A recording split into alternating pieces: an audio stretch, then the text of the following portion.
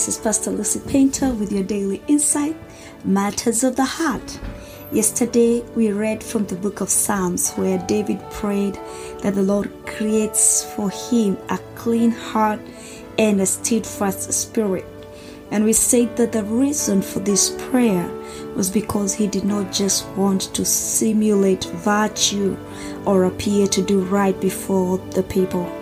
He wanted a genuine change of heart, that his morals and virtues may be founded in God. He wanted something we all wish we could have every time we mess up. A fresh start. A clean slate. And Psalms 51 verse 17 paints for us a picture of the heart that was making this request for a clean heart. David says that the sacrifices of God are a broken spirit, a broken and a contrite heart, and God does not despise such a sacrifice. You see, the kind of prayer that David made in verse 10 is not made in a vacuum. Just because we have that provision from God as His children to ask for a clean slate does not mean that God is just sitting there waiting to dish out new hearts every time we mess up. Such a prayer needs to be accompanied by a genuine desire for change, by a conviction of the heart, by humble and penitent faith. A prayer of penitence, of forgiveness, is an offering, a sacrifice of the broken heart and remorseful spirit. And such sacrifice requires more than external sacrifice of simply giving up the old ways. It's not just a formality. David offered his broken heart and fully penitent spirit first, and only then did he follow up with external acts of penance. Internal repentance always comes first.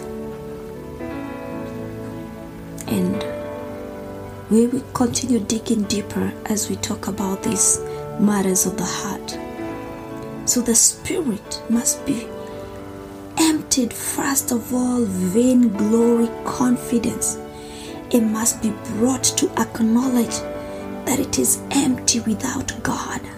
You know, that inner man, the mind and the will must be transformed first. They must be humbled. They must be drawn into submission before God before He can remake them. Their heart must first become tender and pliable to the Word of God. You know, the process of creating a new heart is not an easy one. You have to be tender. The heart has to be tender. It has to be pliable. It's an act it's a process that comes through submission and acceptance, acknowledgement of knowing that we are empty without God. The soul must accept to bear the burden of conscious guilt until it is broken, until it is melted down and subdued under the sense of God's displeasure. It must thirst for reconciliation with God. A broken heart mourns for its sinfulness. It does not seek to lessen its guilt. It acknowledges its sin. I'm talking about the heart. It calls it by its right name. You know, that broken heart will not justify. It will not say, you know, it wasn't a big deal. You know, sometimes we just, if it's not a broken heart, it just say, I don't know why people are making it a big deal. I didn't see like it's a big deal. No, a broken heart will not lessen its guilt. It will acknowledge the sin. It will call it by its right name. it melts at the thought of the pardoning grace of the pierced and the wounded Savior. And this is the kind of heart, the kind of sacrifice that the Lord says He does not reject. This is the kind of heart that mercy lifts up, the kind of heart that the Lord regards and accepts with pleasure, the kind that He binds up and mends, the kind of heart that He looks upon, the kind of heart that the Lord looks to come and dwell among. This is the kind of heart that we should present before the Lord. He looks upon such hearts with favor. May we desire to have such heart, to approach the Lord in our brokenness and bereft of our own self-importance, that we may receive in full the joy and gladness of His salvation, that we may fall upon His tender mercies and grace, knowing that He shall not turn us away. In Jesus' mighty name. Shalom. This is Pastor Lucy Painter with your daily insight, and this is Matters of the Heart, Part 7.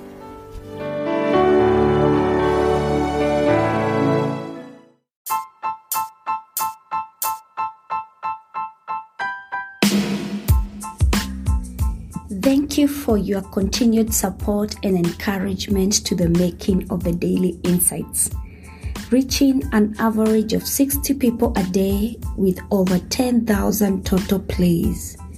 I invite you to partner with us by supporting this podcast through monthly or one-time donation. Your contribution will be used to sustain the episode subscription and hosting platform. My goal is to inspire and share insightful messages in our generation, empowering one person at a time each day to continue serving the purposes of God in our generation. Your support is highly appreciated. Click that support button now and give your support. You can support with $1, $5, or as much as you are able to give. Blessings.